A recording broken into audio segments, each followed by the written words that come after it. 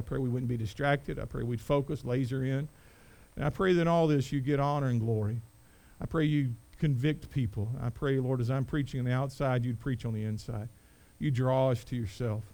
I pray again we would see the horrendous circumstances that Jesus allowed himself to go through. And as we see the different groups, may we understand and apply the Scripture to our life. I pray it in your Son's wonderful name. And amen. You can be seated. You can be seated. I like doing a little survey here. I like doing a little survey.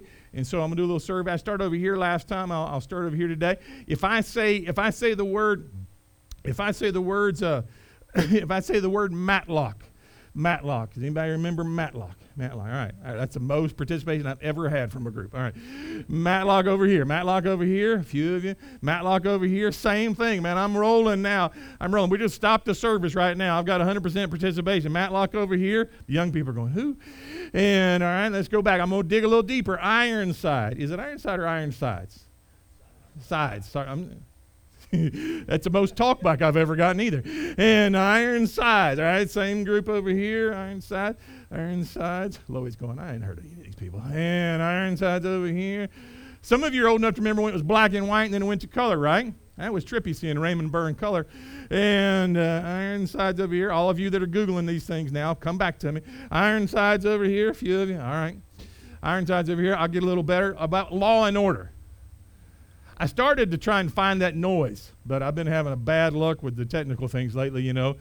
How does it go? All right, very good. And that's why we're going to throw money at you, all right? Law and Order, all right. Oh, yeah, that's what I thought. Law and Order. And then any version at all ever of a Sherlock. Sherlock Holmes, you know, Sherlock with a British accent, Sherlock with an American accent. I don't know if there's animated or not. Most everybody's some kind of Sherlock, all right. My point that I don't think I have to prove at all is what? Man, we kind of like our courtroom stuff, don't we? Is the guilty going to be punished? Will the innocent be acquitted?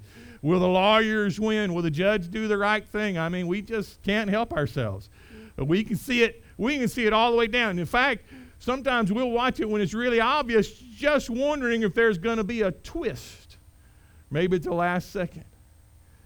And we get into it. Truth of the matter is, when we saw the injustice going on, for example, what happened in the apartheid regime, man, we just lost our mind. We couldn't believe there's any place in the world that just simply out of racial prejudice locked up in prison, segregated people from their families for years at a time. We got really upset about something a good little ways away, and we almost turned a blind eye to people locked up for 10, 15 years down in Cuba. I have met some of those people. I have seen their scars. I've seen where they beat him.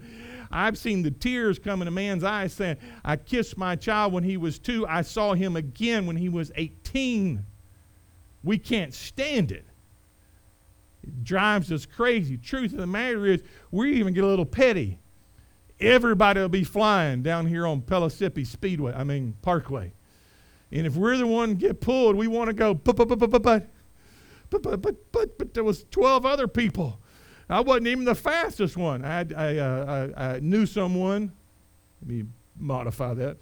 I knew someone one time who got their speed check like that, did that to the patrolman, said, what are you going to do about them? He said, I couldn't catch them, but I could catch you. And that was kind of the end of the conversation. We can't stand it. When we read this story here, it starts screaming at us. And what in the world? Why would they do this to Jesus? If we're not real careful, we go, man, everybody loves Jesus. Everybody loves Jesus. Everybody thinks Jesus, we may not pay him as much honor as we should, but again, not really true. Truth of the matter is, there's a problem that happens. There's a dividing line that occurs. And that's what happens when people refuse to see Jesus for who he is. And you're going to watch different crowds, different audiences here. You're going to see what happens when people do this.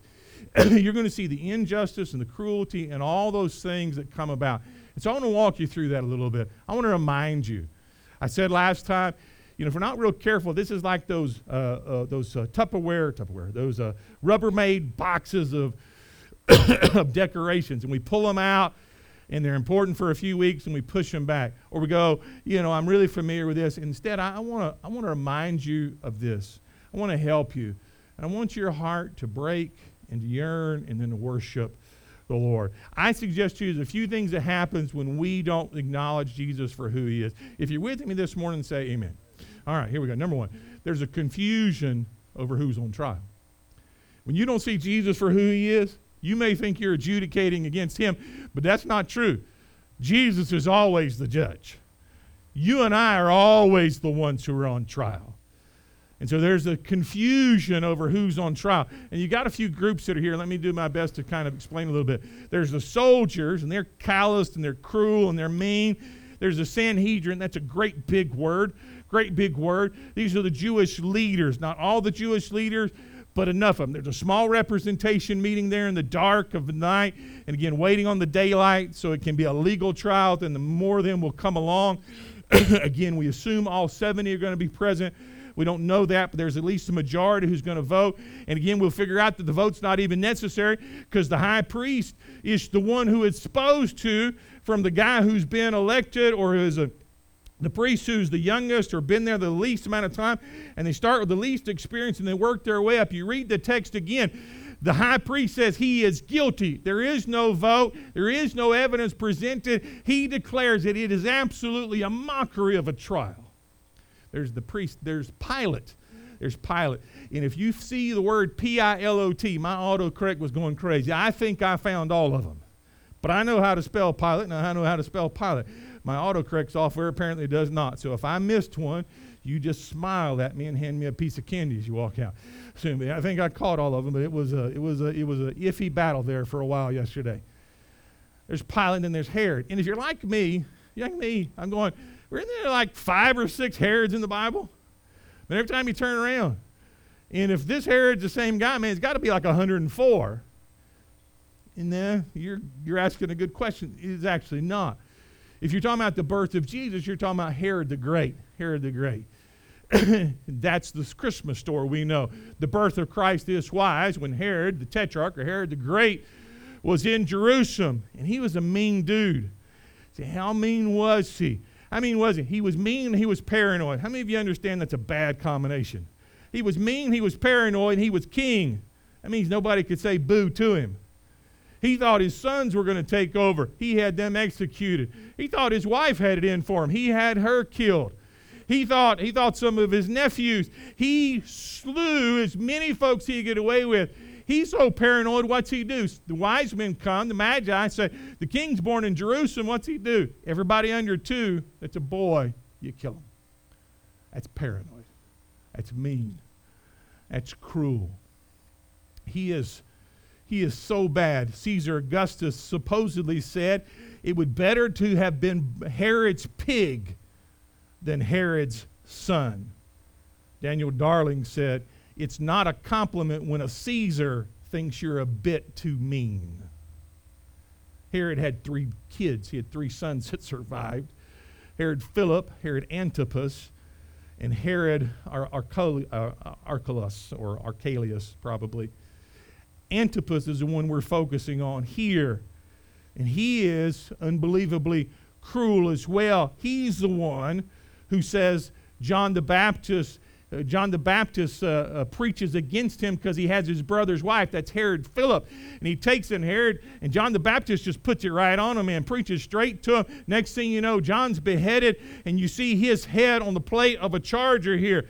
And then you have Herod Archelaus, and he is so mean and so cruel. Wait for it. That some folks in Jerusalem go to Rome to Caesar and say, man, we can't live like this.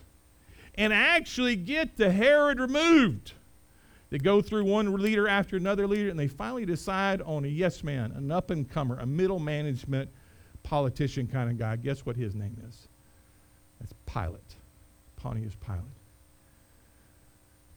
And if you would feel sorry for a coward, you'd feel sorry for Pontius Pilate. Because everywhere he goes, it just goes wrong. He decides to get tough with the Galileans. And what's he do? He makes a mess. And there's bloodshed when they're having their sacrifice time. It's recorded of him. Pontius Pilate, who was the prefect, when the Galileans mingled their sacrifices with blood. He couldn't get it right. part of the power sharing deal when they got the Herod removed was, you let us tend to the temple stuff. So the Sanhedrin had this kind of little bit of power from Caesar. And then Pontius Pilate, he was supposed to take care of everything here. And then Herod, part of that other power sharing. So you had folks really didn't like each other, didn't trust each other. And the Jews, even though they were in subjection, the folks that were religious leaders had a little bit of power, and they would guard it at all cost. Someone said that power corrupts absolutely, and absolute power corrupts absolutely. And they would not give it up. And Jesus the carpenter, healing, preaching, miracles, walking on water, feeding 4,000 men, feeding 5,000 men. The dead come back to life, now find themselves exactly in the crosshairs of an unbelievably messy political storm. Not to mention that the Jewish leaders wanted him dead. They could just get him to say Jehovah. They could just even get him to say Adonai.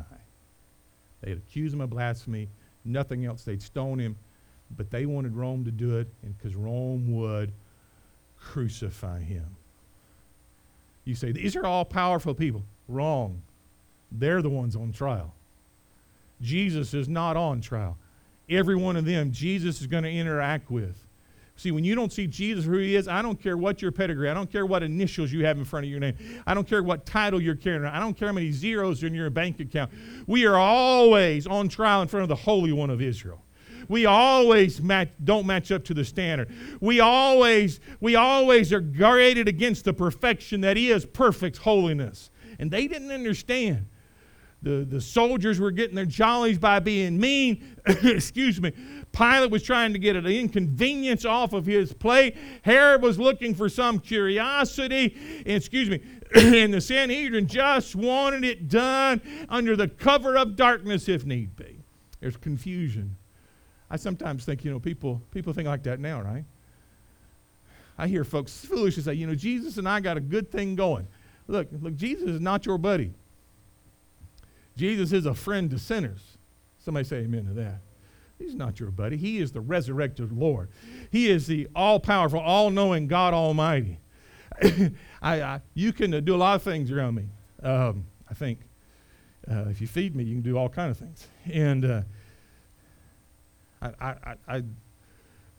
I will, if I know you and you claim to be a Christ follower and you use profanity, I'll usually say something to you. And again, depending if you just came to Jesus, I'm really going to say that. I will work with it. I really will. I'm it's not like I just comment. I'm not. But you start using the Lord's name in profanity, we got problem. We got problem. I will make a scene. I will make 2 or 3 scenes, even if you have fed me, because we're not doing that. We're not doing that. You may need to be sanctified another way, but you start using the Lord's name as either the front end or the back end of profanity. You say to them, man, we got all kind of issues right now, because he is the lovely one. He is the Rose of Sharon. He is the one who bled and died for my sin. And they don't understand. He's not part of your speech, your awful speech, man. He is the one who's to be worthy and adored. Revelation 2 says what? One day we will all, or Revelation 4 rather, we will all bow down at his feet. There's confusion over who's on trial. Secondly, there was the contempt by the religious lost. We're going to focus in. Contempt by the religious lost. They did 4 things. They mocked him. They were cruel. They lied.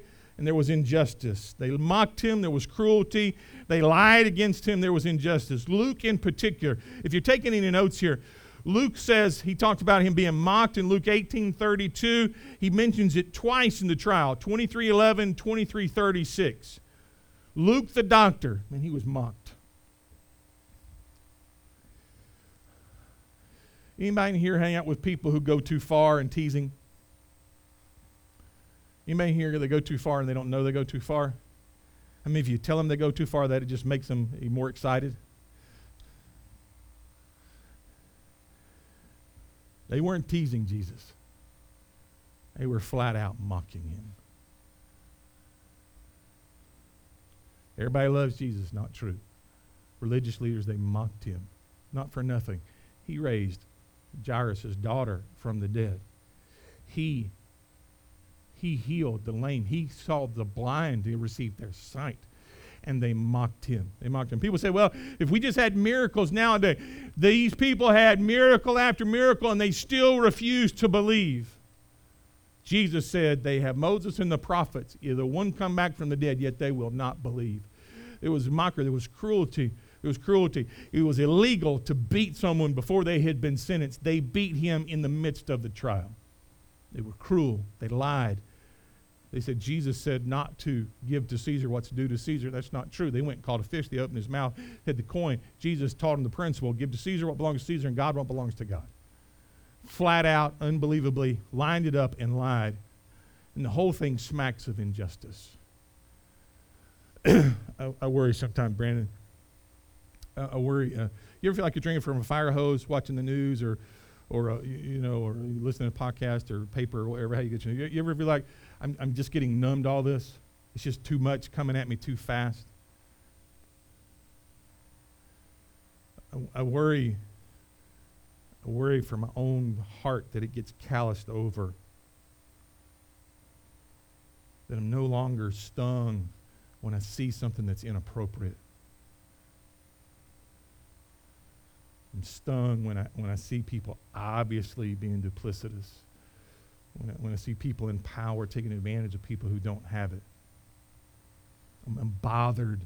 I'm bothered when a teacher takes advantage of a teenager and it becomes a movie on Lifetime or one of those channels where they sensualize the fact that a young person had their innocence taken away and their life forever altered because someone was so carnal and so maladroit with their use of power, they would take advantage of a child. It becomes a movie sold for profit. I worry. When you read this, you see the absolute injustice, the farce, masquerading as a trial. Number 3, there's the compromise of Pilate. Pilate's been on a string. Everything he touches goes sideways. He wants nothing to do with this. If you go to John's gospel, you see, again, perhaps his wife is a follower of Christ. We don't know. She looks at him and says, I have been tormented by this man. Many a dream this day have nothing to do with this good man. He tries twice. He tries to wash his hands. He sends him away. He throws him over to Herod Antipas. He does all these kind of things, but it keeps coming back. And Pilate continues to compromise. He will not take a stand. See, when you don't see Jesus who he is, you just don't take a stand. You mistreat him. That was the willful rejection by the religious people. Again, I'm really bothered by somebody who says I'm a follower of Jesus, but they have redefined and recharacterized Jesus so much. A professor up in the Northeast who came out and said Jesus was the first trans person in recorded history.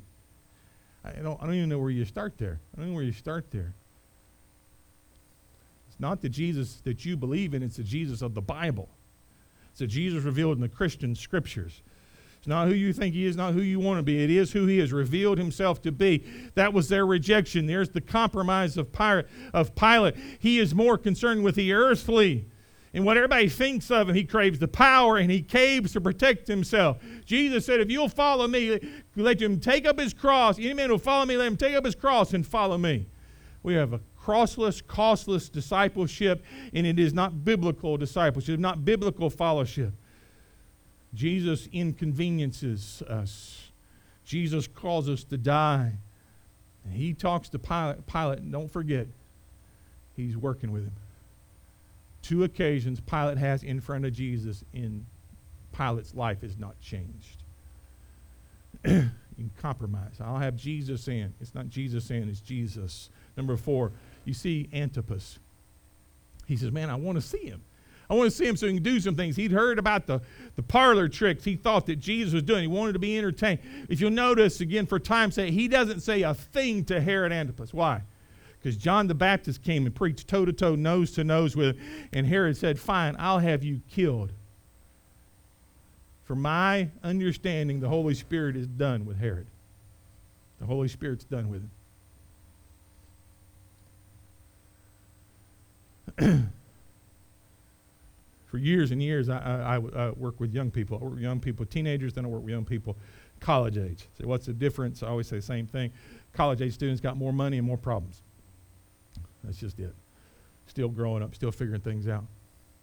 Preaching a lot of school chapels, a lot of Christian school chapels. I mean, you talk about people who are not interested in what you got to say. And so you're trying to get through to him, I preached one time to a student, man, he assumed the position. I don't know if I can do it. I don't know if my arms have been that way anymore. But he would take both his hands, put them over his ears, and look at the floor. He had so effectively stopped up his ears, he didn't know if anybody was talking or not. So I'd had all I wanted. I've been there a few years. I'd had all I wanted. He would assume the position. Young man, obviously, didn't know the Lord, a lot of spiritual issues, stuff like that. He's looking at his floor. He's looking at the floor. He's counting the tiles. He's watching the ants walk by his shoes. He got his hands over his ears. So I just walked back to where he was. By the way, how many of you know when you do something out of the ordinary, young people giggle?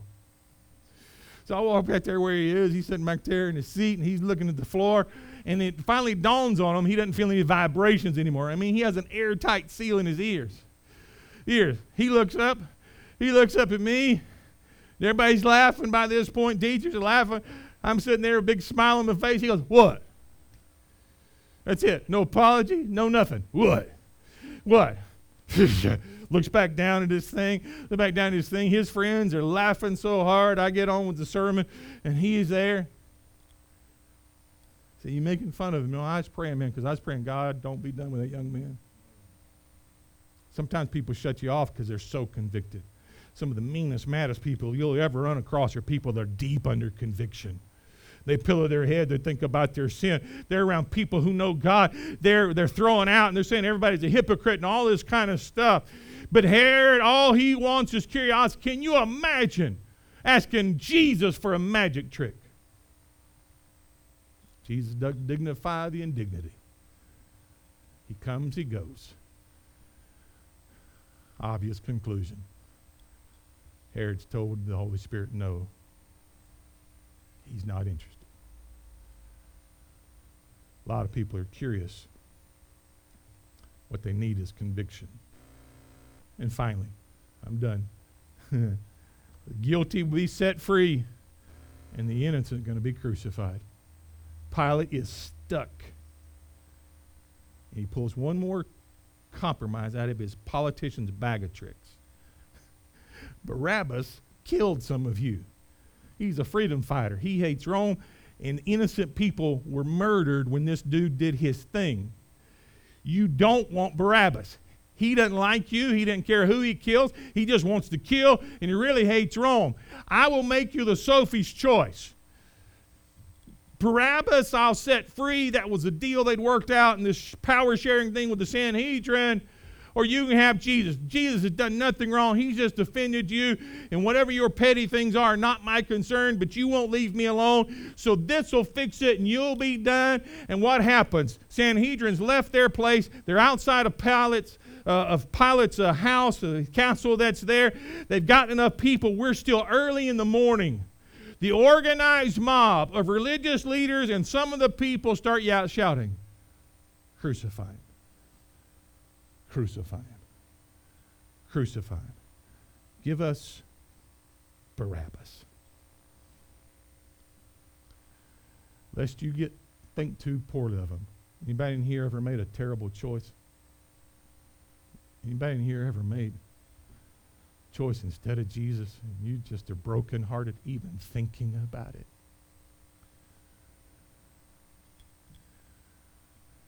You see, on this day, in the morning, what you're about to see, some 3 o'clock that afternoon. The innocent pronounced guilty, and the guilty pronounced innocent. You see the shadow of it in the exchange. You see the reality of it in the cross.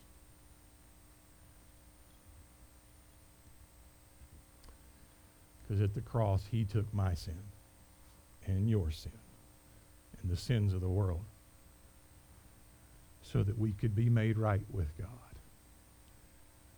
Pilate, in his compromise, released the murderer and, in effect, murdered the innocent, the Savior. And I understand no man took his life. he lay it down. They had no power at all unless he did this. So he willingly did what? He allowed himself. By the way, we're at the second thing. The third thing. They have beaten him. He put the mockery, the crown of thorns, the puncture wounds, those 1.5-inch spikes. They've beaten him so hard he doesn't look like a man. And then he suffered his skin torn to ribbons, bone, muscle, organ exposed. He has only 2 wounds left on his way to Calvary. So what does that mean? I think it details for us 4 simple responses when we don't understand who Jesus is. Number 1, there's will for rejection. There's will for rejection. That's what the religious people did. There's damning compromise. I want Jesus saying, or a little bit of this, a little bit of that. I want Jesus enough at Easter. I want Jesus enough when I need a funeral priest. I want Jesus when I'm sick or whatever. There's the damning compromise, and that's exactly what happened to Pilate. It was so awful, it made it into it made it into Shakespeare's work. Shakespeare said of him, pardon me, that could you ever wring your hands clean? Wring your hands clean. Some of you join with Pilate to wash your hands, showing only an outward pity. That's the quote. There's the third. There's curiosity without change, without conviction. I'm interested, but don't talk to me about sin. That's where Herod was. By the way, and there's hope. And nobody's going to know that hope any better, by the way, than Barabbas. He's been given life, mercy, grace, the cross, so that people like you and me and like Barabbas can come to Christ. There's hope. There's hope. His trial. 4 responses when we don't understand, or when we do understand who Jesus really is. Would you pray with me? Father, so much here and so much in the text. Lord, I pray that you'd help us. Thank you. Time's sake won't allow just all the explanation, but thank you for that. I thank you that you were mistreated for us, that justice did not occur for us, that you suffered, bled, and died for us, and that we have hope and the thought of forgiveness and being